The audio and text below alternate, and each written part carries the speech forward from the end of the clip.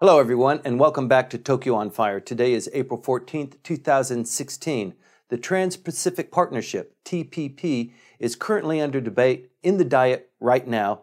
They have taken a couple of recesses. It's not moving very smoothly. In fact, it looks to me, Michael, like this one is on the skids. It looks really bad now, and in fact, a lot of the newspapers have been printing leaks from the parties saying this is not going to happen in this Diet session. And that, in looking at the calendar, that looks pretty certain. We've had boycotts by the opposition for various reasons that we can get into, but nevertheless, because of these boycotts, the calendar leading up to the final vote in the House of Councilors has been compressed to the point where it looks like it's not going to happen. And if you don't do something, if you don't make it to the vote, the legislation dies and has to be resubmitted at another time. What people are talking about is leaving it in committee and walking away from it. That'll keep it alive for an extraordinary session in the fall. But right now, it was dramatically put into play on the 5th. They didn't really have to go and put the legislation into the docket, especially since they have a new minister in charge of this Minister Ishihara, who took over for Amari Akira. You know, if you have a new minister who wasn't part of the negotiations, there's going to be a long period of teething. He's going to try to get, what the information is. He can't answer questions in committee.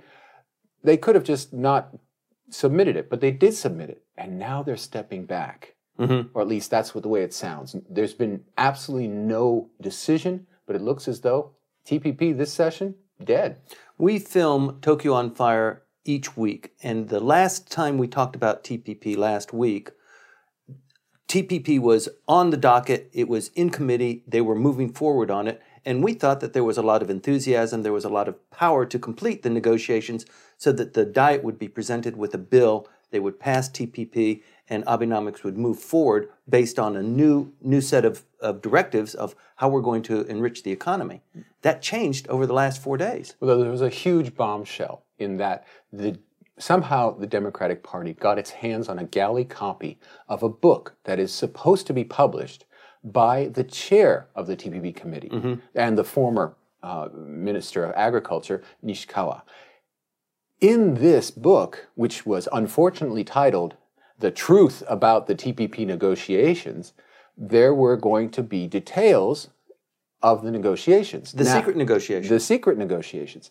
Now, when the opposition has requested official government documents on the TPP negotiations, what they've received is entirely blacked out pages, page after page of nothing but black ink. It was front page and it was front page news last week. We discussed it. Now, that's normal. It looks like a dirty trick, but in fact, it's what they should do. I mean, these negotiations are private.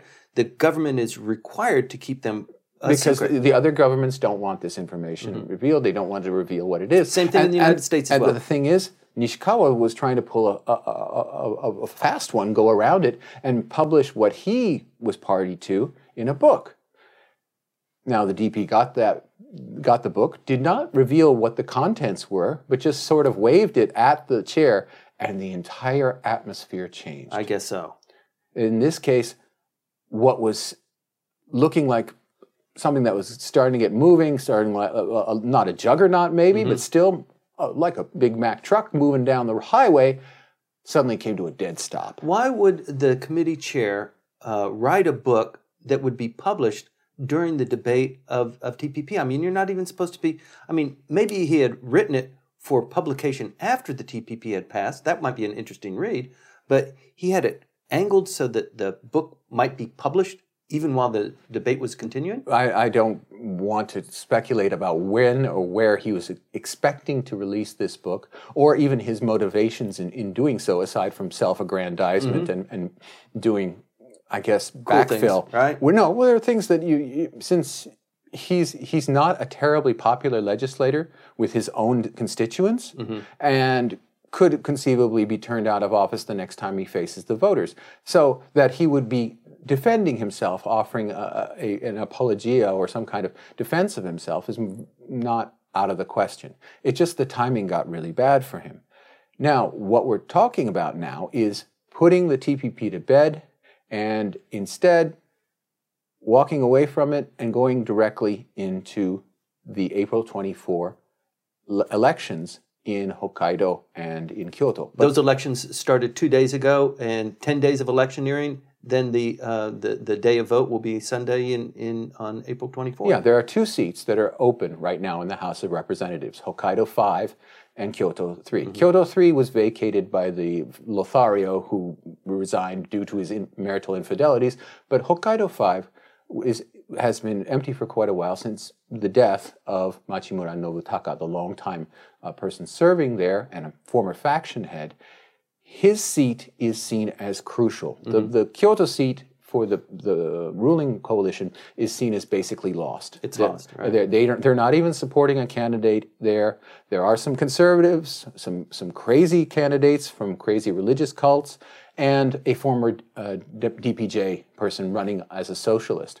That seat is going to go some way, and it's not going to go the government's way. However, they really want to hold on to Hokkaido 5. Okay, Hokkaido 5 is important for a couple of strategic reasons leading up to the upper house election. And it also has to do with TPP. So we need to backtrack on it a little bit. The 2 persons who are running for it, and there are only 2, unlike Kyoto, where there's a multitude of... And in Kyoto, because the LDP isn't there, it opens this vacuum and everybody else is rushed in. Whereas up in the Hokkaido election, we have only 2, which means that the communists are supporting the opposition candidate. That's really crucial. Though there aren't that many communists in any district, nevertheless, their normal progressive votes, and they vote at a high rate, that's going to go to the progressive candidate. In this case, a candidate who is running, who is a single mother, so it has that angle to it, who has a small child. She works in social welfare. So that aspect of portraying themselves as being for the citizens before the downtrodden, that hasn't been really well played by the Democratic Party and the opposition, that is being emphasized. Whereas on the LDP side, they're going straight LDP, traditional LDP. The person running is the son-in-law of the former seat holder. So we have the legacy inheritance angle. He's playing the fact that he's a former Mitsubishi Corp employee, but he was also the political secretary of a member of the Diet. So he's the traditional LDP candidate straight through. In addition, we have the question of Suzuki Muneo and his party Daichi, which is a local regional Hokkaido party. Mr. Abe has reached out to Suzuki Muneo, brought him into the Prime Minister's residence, entertained him, said, "We need your votes of your regional party." And Suzuki came out and said all kinds of amazing things, including, "Oh, we're for TPP."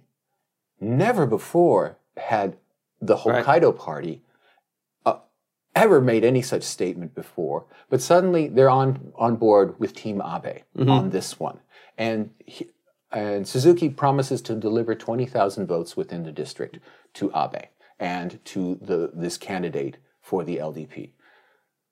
If it fails, and it's looking kind of dicey right now, then a whole bunch of things fall out. Now, TPP has been a problem for Hokkaido 5, for Hokkaido in general. It's an agricultural area which really has agriculture that can be directly impacted by increased imports. Right. They grow wheat there, which is ridiculous. It's dairy production, corn, especially, but most importantly, meat and pork and dairy. Those things up there are very big deals, and they're big in Hokkaido 5. Suddenly, the LDP has lost its interest in TPP. You know, it's funny because you would look at the dynamics there and you would think that a seasoned LDP candidate, pretty seasoned, I mean, he hasn't run for election before, but the one in the classic mold of an LDP candidate. Yeah. Running against a single mother without much of a political heritage or background, she's going to get creamed. But in fact, the surveys have shown that there's a big push towards the social services that she represents and the representing the downtrodden, that it looks like it could actually be a bit of a fight there. Yeah, there's a momentum there based on all kinds of aspects having to do with the social welfare of Japan, whether it has to do with the pension system, whether it has to do with childcare, that has suddenly crept up on Abe, and they've been responding in an ad hoc manner, in all kinds of crazy ways that when you try to think it through, you say, no, that's not going to work. The latest idea, for example, to increase the amount of child care available is to lower the costs to individual consumers.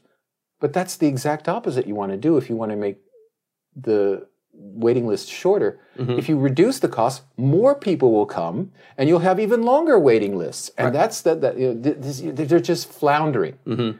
And so this young mother who is running against the classic LDP candidate has a real shot in this atmosphere. But the LDP is pulling out all the stops. It is amazing to me that even the discussions on TPP would be pushed back a little bit so as not to complicate what's going on during the election of Hokkaido 5. Well, Hokkaido 5 is a trigger in so many ways.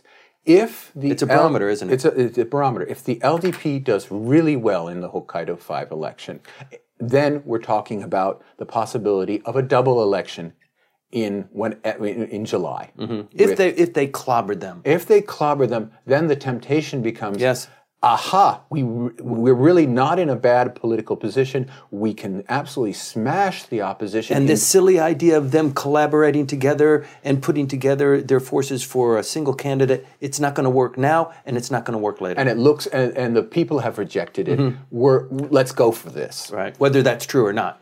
True, but that's the trigger that gets, that's what happens when the final 8 o'clock bell clicks in Hokkaido 5 and they start announcing what the results are. Right.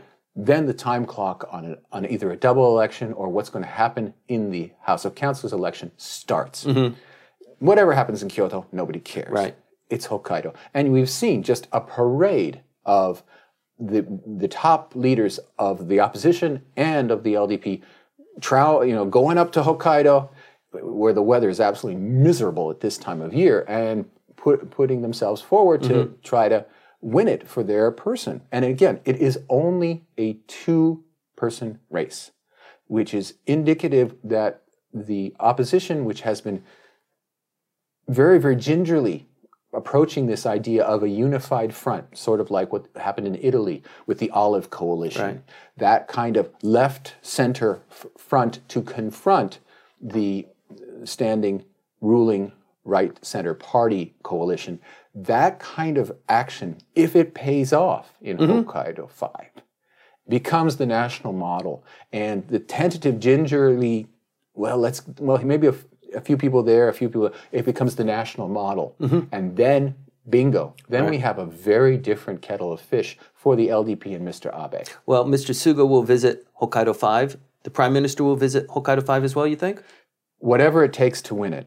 They've thrown everything they've got into this one single marginal district in Japan, and they're going all out for it, and even to the point of sacrificing this international agreement, TPP, for at least temporarily. Now, the Diet hasn't come to a complete stop on TPP. Mr. Abe is supposed to face the questions from the opposition regarding this tomorrow in regular committee session. The opposition has promised to show up. Okay. And they also were able to get out of the LDP a party leaders debate, which, for those who follow parliamentary procedure, you would seem ridiculous. Almost all parliaments have these debates between the leaders. Japan, you have to make a special request, and the ruling coalition can say no. Right. But they were able to claw out of the LDP, which is in a huge advantage position with 2/3 majority in the House of Representatives, still getting out of them. Let's talk about things mano a mano. Right. And that's what's going to happen on the 20th. Okay, and that's because TPP is now in committee for debate before it goes to the full House. The Speaker of the House has given a certain number of hours for this debate to occur before it's asked the rest of the Diet to vote on it. And without having consecutive days of meetings, that number is becoming kind of out of reach. probably they're going to take TPP pretty much off the front burner until the elections occur in Hokkaido on the 24th, but then it will go back on track, but maybe there's not enough time. Mr. Abe has to make a decision, and this is really Mr. Abe's decision. Just like he made the decision on the security legislation, go slowly. Don't make it look as though we're absolutely railroading it, even though we have the votes. We have the majorities in both houses. We don't have to have any of these committee debates. We don't have to do any of this. I can tell the committee chair, make it as short as possible. We are collaborative. Where we are, we do not have to do anything with these people. Instead, he has this incentive to go forward and appear to be not a demagogic dictatorial leader, which his election numbers would indicate, but instead a person who believes in the democratic process. But it's a double-edged sword, because the more they talk about something, the worse it gets for the government. And that's happened with every single piece of legislation. The longer the committee meetings go on, the fewer people believe in the government's position. Thank you for that, Michael. Please stay tuned as we follow this issue. April 24th is the day to watch, a Sunday. That is the election date for Hokkaido 5. It is a barometer for lots for the Prime Minister, for TPP. Stay tuned.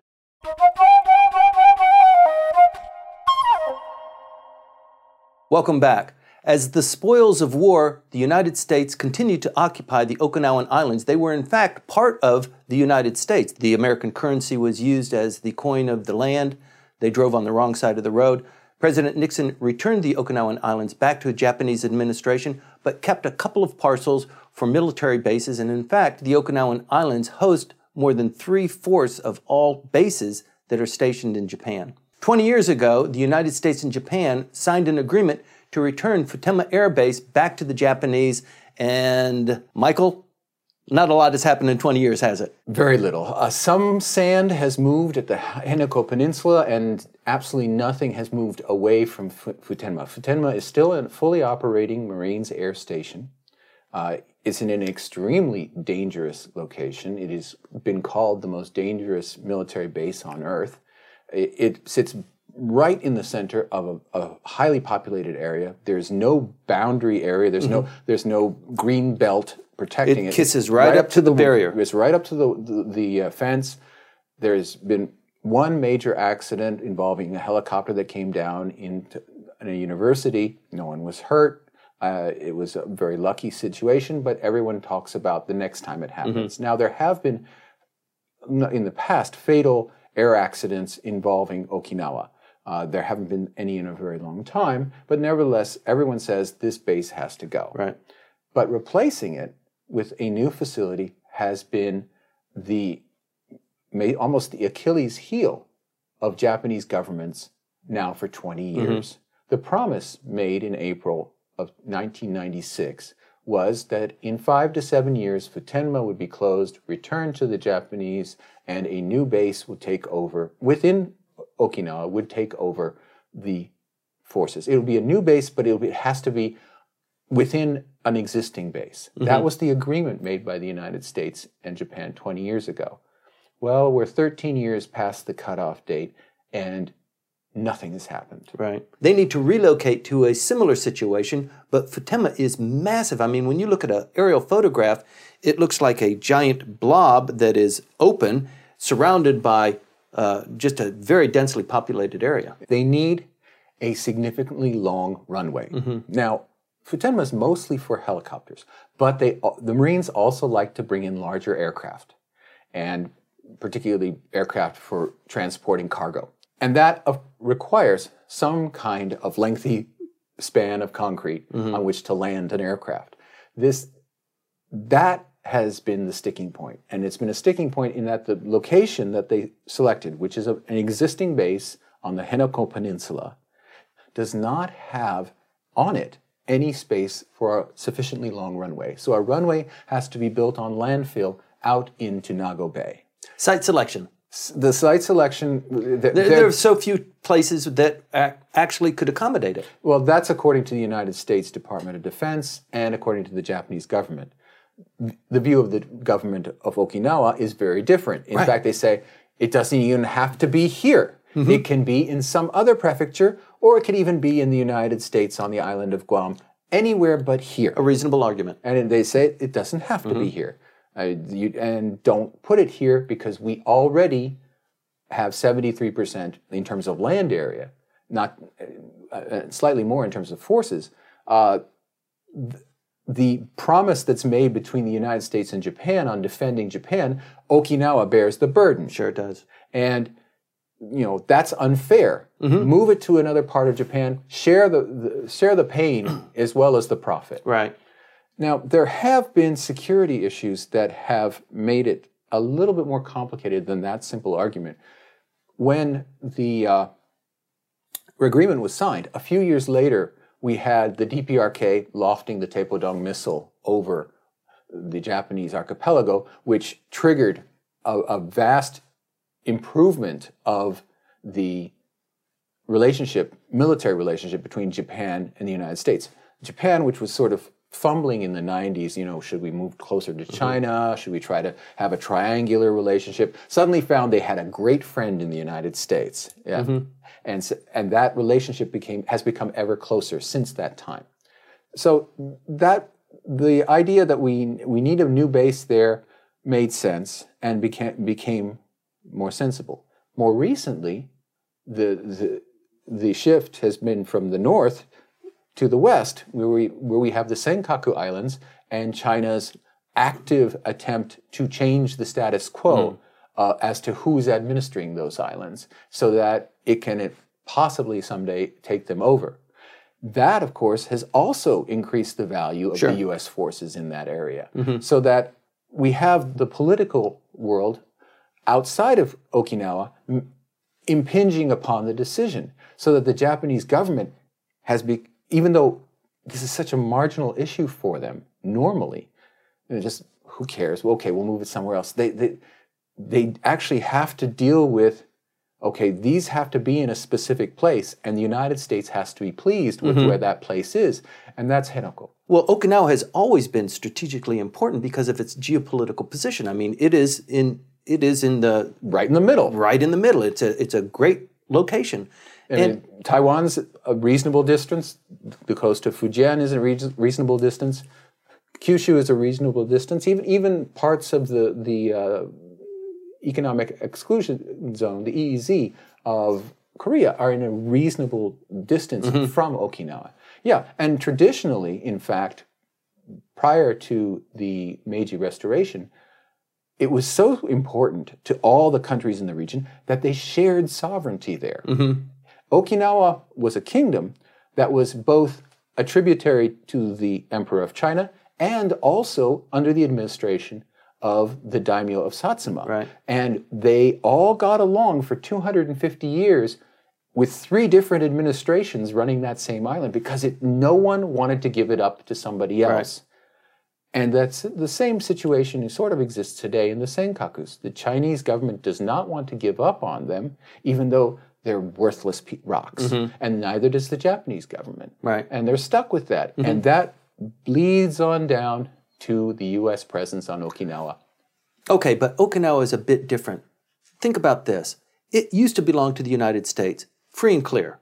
They reverted it. They were under the Peace Treaty of 1951. The United States was given administration of these islands, but the actual sovereignty of them was not in question. It was Japanese territory occupied by the United States, but unlike the rest of Japan, which was returned to sovereignty in 1952, Okinawa stayed in for 20 years, U.S. administered. Okay, because it was the stepping stone for the Vietnam War. Sure, but the United States did not have to return all of it back to Japan, but they did. I thought it was a good move that they did it, but they don't have to return all of it. And my point is that when they returned it, it was covered with all sorts of secret agreements, and we're going to be doing this, and we won't do that, and even the storage of nuclear weapons was a point of great contention there. But having an air base like Futenma, they can keep that there. They don't have to do anything about it, but they're doing it for a political, motive. But the United States has these bases there, and probably when it reverted everything back to a Japanese administration, one of the deals was we get to keep these pieces of land unless there's some sort of trade that's going on within that prefecture. The question, though, for Tokyo has always been, does the prime minister have the authority and the political oomph, if you will, in order to get this deal done? And the answer has been repeatedly no. No, we can't do this. It's too controversial. There'll be scenes of people being pried off the front of U.S. bases, being taken away by police officers. Persons could get hurt. Some of them are senior citizens. They could even get killed. We would be in total crap if we ever did this. And so every prime minister has just handed it off to the next prime minister, and they just keep handing it off until the real change happened in 2009 when Hatoyama, leading his DPJ to what was eventual victory, made a promise that the Futenma for Henoko deal is dead. Futenma and its functions would be moved outside the prefecture or even outside of Japan. That completely changed the dynamic.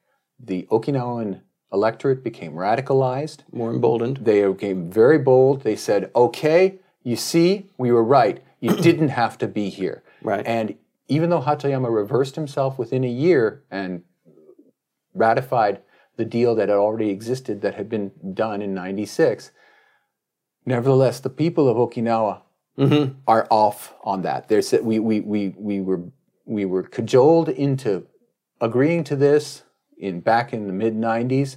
We don't have to now. We see a little bit of daylight here, more coalitions, more cohesion among the people who are voting in Okinawa. Let's kick those guys out. And they kicked their butts in the 2014 House of Representatives elections, wiping out the entire LDP slate that was there running on the districts.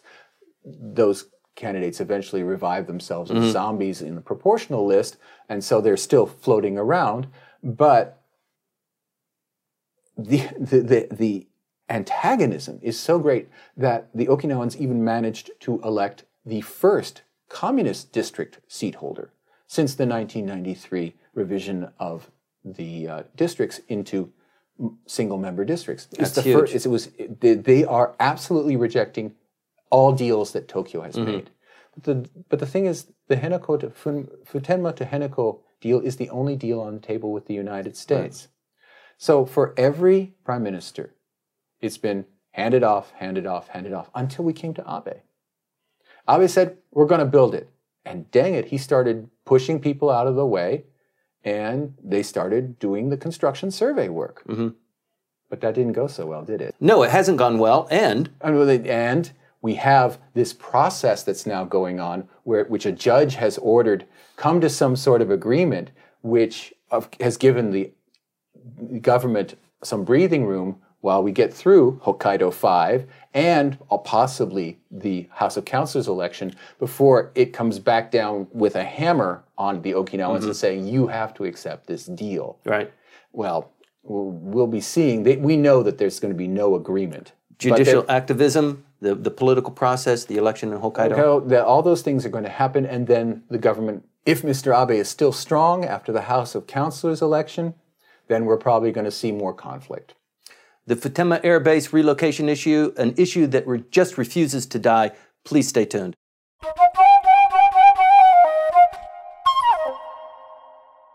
Welcome back to Tokyo on Fire. Yamamoto Ichita, a 3-term member of the upper house of the parliament, is making waves these days. He's a very popular member. He's very into high-tech communications and that sort of thing for the Liberal Democratic Party. Michael, you know Ichita-sensei, and you've had dealings with him as well. He's a fluent English speaker. He went to Georgetown University. In fact, he was a classmate of mine. But he's starting to make pronouncements now about the foreign press, saying things that perhaps they shouldn't be saying. Well, it's not that he shouldn't be saying, it's that it's going to be received badly. He has this YouTube channel that he has put together, of course, as a personal promotion vehicle within the party, but also he has sold it to the LDP as an idea about how we can get our message out. Oh, I think it's a great idea. I've watched it. It is entitled Kafesta, and he usually promotes members of the parliament, something like Tokyo on Fire, where it's a one-on-one, and they talk about political. They talk about a lot of different things. And he can get really top-level people. He had Prime Minister Abe on the other day. He had Amarian a couple of months ago. He had Suga-san. I mean, he gets the people Yes, he does. into the booth with him. It'd be nice to have him bring some folks along with us and talk with us here. I think that's an excellent idea. I think that would be great if we could get him to do so. But the issue that he's raised is insufficiently balanced writing about Japan by foreign correspondents. So that he's taken on as a personal crusade of sorts, a response to articles that appear in, I believe, French, English, and German. I don't think it's a personal crusade. I mean, he is rather close to the prime minister. They share the same political faction. I think he's in that sweet spot where probably somebody said, look, you need to be looking at this. I mean, the national secrecy law is coming up, and we want our brand of Japan to be proliferated a little bit nicer than these Germans or these French or these Americans or these damn are Brits. writing about. Right, yes. Yeah. That's true. But it's already the relationship between the administration and the foreign correspondents based here in Tokyo is testy. already it's in the dumpster. Let's be honest. They have a very poor relationship. The government does not send any of its ministers to the Foreign Correspondents Club anymore, based on the reception of one of them 2 years ago. Slap in the face there. And they have sent no one.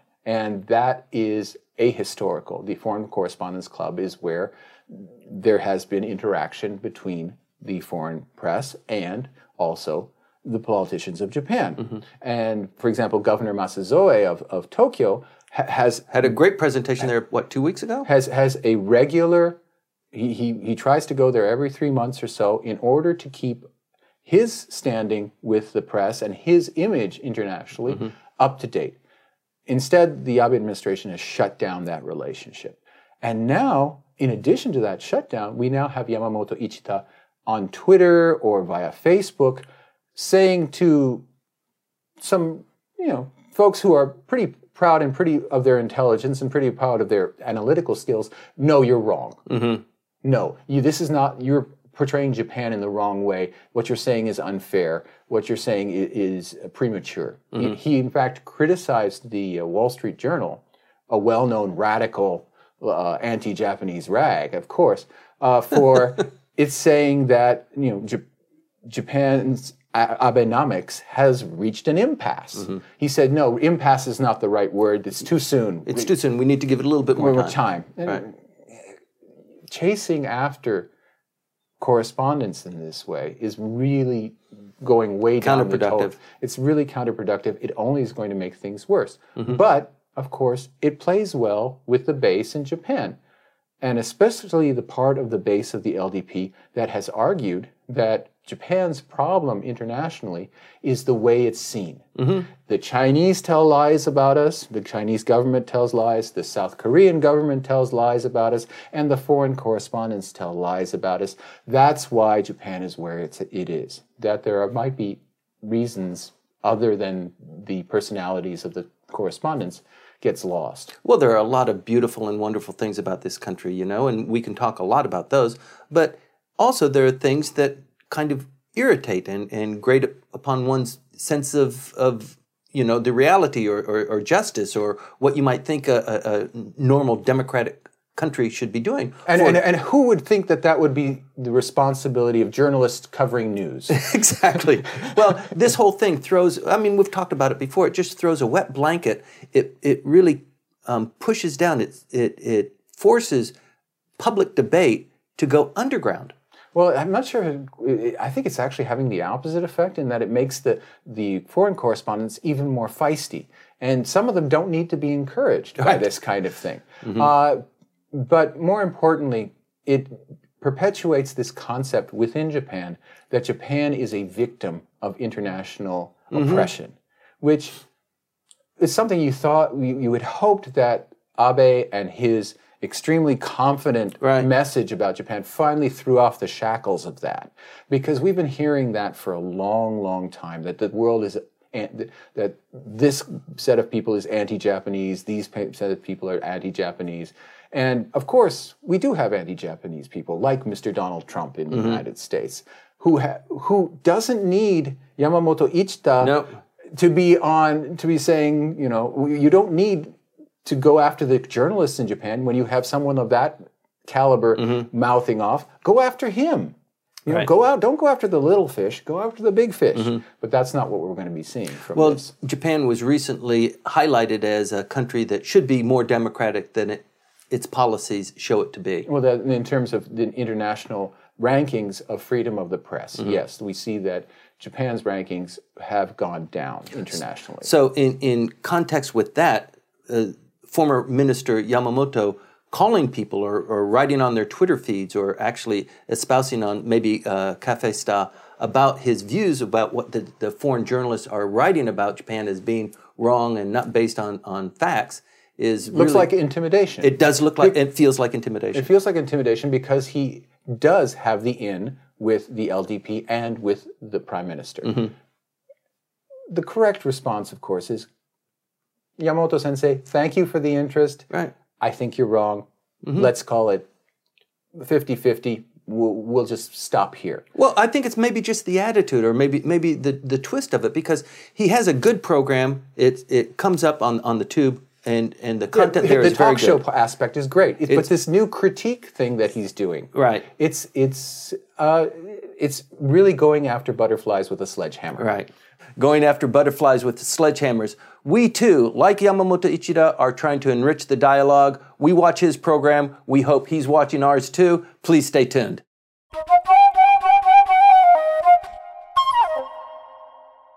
Welcome back to Tokyo on Fire. We're frequently asked why we came up with this name Tokyo on Fire. The fact is that Tokyo and Japan in general has been defined by fire throughout its history. In fact, just this week there was a remarkable fire in Shinjuku in the district called Golden Gai. Michael, you don't frequent Golden Gai very often, but you understand the importance, and the fact that a fire occurred there is rather big news. It's big news, even though it's a very tiny space, because it has become such a tourist attraction. It's a small maze of very basically shacks that have retained something of the aura of the drinking areas that existed in the 1950s and 1960s. It's basically a throwback neighborhood with the whole area of Shinjuku before it became the home of all of these high-rises. It basically was just kind of a backwater. That's right. And this was preserved by the people there and is now quite trendy to go there. There are lots of little bars in the region. And it's very now, according to what tour guides are there, it's a big place to go to because it has such an atmosphere. It's kind of like underground Atlanta, right? Where the city has grown up over it, but there are little pockets of where the old town exists. There are all kinds of places in the world, but this one was particular in that it looks shabby. And the construction is shoddy, and it does look like a fire trap. A little rat warren. And also the roads are too narrow to accept any kind of fire equipment, so whatever happens there, and something did happen, can turn into a catastrophic fire with large losses of life. We were very lucky, is the message that has come out. There was one woman who suffered smoke inhalation, but otherwise, what could have been an absolute deadly inferno actually they were able to get in control of it, and while the Golden Gai has been damaged, it's going to keep going in and going on as a tourist attraction. Right. But the question is, for how long? This area of Golden Gai, it's called Golden Gai now, but there's a whole area around Shinjuku that still retains a lot of the flavor of, a long time before Japan really began to emerge. I mean, Shinjuku was the area of prostitution. It was a red light district, a lot of gambling. And a lot of gangsters. A lot of gangsters. And even today, there are a lot of gangsters. And it's part of Kabukicho, right, which is notorious for its gangsters and for its sex industry.